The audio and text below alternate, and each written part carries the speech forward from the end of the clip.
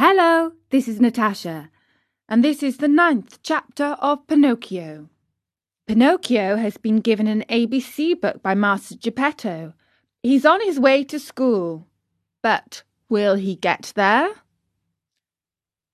See Pinocchio hurrying off to school with his new ABC book under his arm.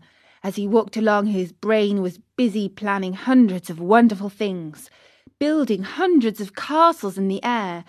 Talking to himself, he said, "In school today, I'll learn to read, tomorrow to write, and the day after tomorrow, I'll do arithmetic. Then, clever as I am, I can earn a lot of money.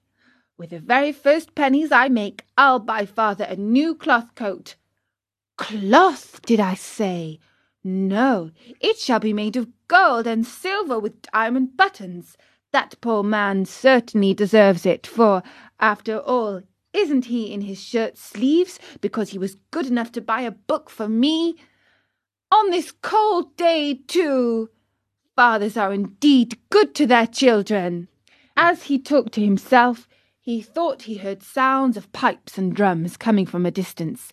Pa-pa-pa-pa-pa-pa-pa! He stopped to listen. These sounds came from a little street that led to a small village along the shore. What noise can that be? What a nuisance that I have to go to school otherwise. There he stopped, very much puzzled. He felt he had to make up his mind for either one thing or another. Should he go to school, or should he follow the pipes? Today I'll follow the pipes, and tomorrow I'll go to school. There's always plenty of time to go to school, decided the little rascal at last, shrugging his shoulders. No sooner said than done. He started down the street, going like the wind. On he ran, and louder grew the sounds of pipe and drum. Pa-pa-pa-pa-pa-pa-pa, pa-pa-pa-pa-pa-pa. Suddenly he found himself in a large square, full of people standing around in front of a little wooden building, painted in brilliant colours. "What is that house?" Pinocchio asked a little boy near him.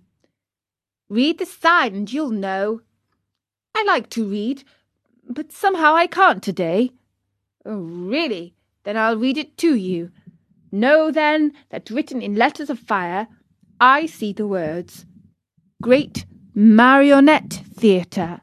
When did the show start?" "It is starting now."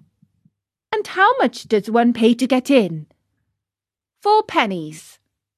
Pinocchio, who was wild with curiosity to know what was going on inside, lost all his pride and said to the boy shamelessly, "Will you give me 4 pennies until tomorrow?"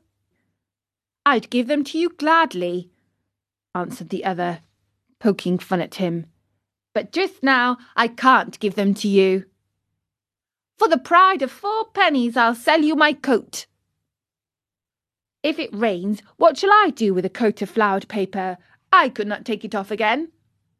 "Do you want to buy my shoes? They are only good enough to light a fire with." "What about my hat?" "Fine bargain indeed. A cap of dough. The mice might come and eat it from my head." Pinocchio was almost in tears. He was just about to make one last offer, but he lacked the courage to do so. He hesitated. He wondered. He could not make up his mind. At last he said, "Will you give me 4 pennies for the book?" "I am a boy, and I buy nothing from boys," said the little fellow with more common sense than the marionette. "I'll give you 4 pennies for your ABC book," said a rag picker who stood by. Then and there the book changed hands.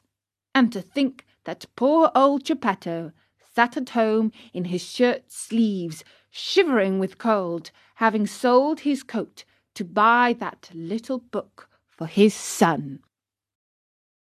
So impulsive Pinocchio has sold his master's book so he can go to the puppet theatre. Let's hope it's a good show. Find out in the next story at Storynory.com.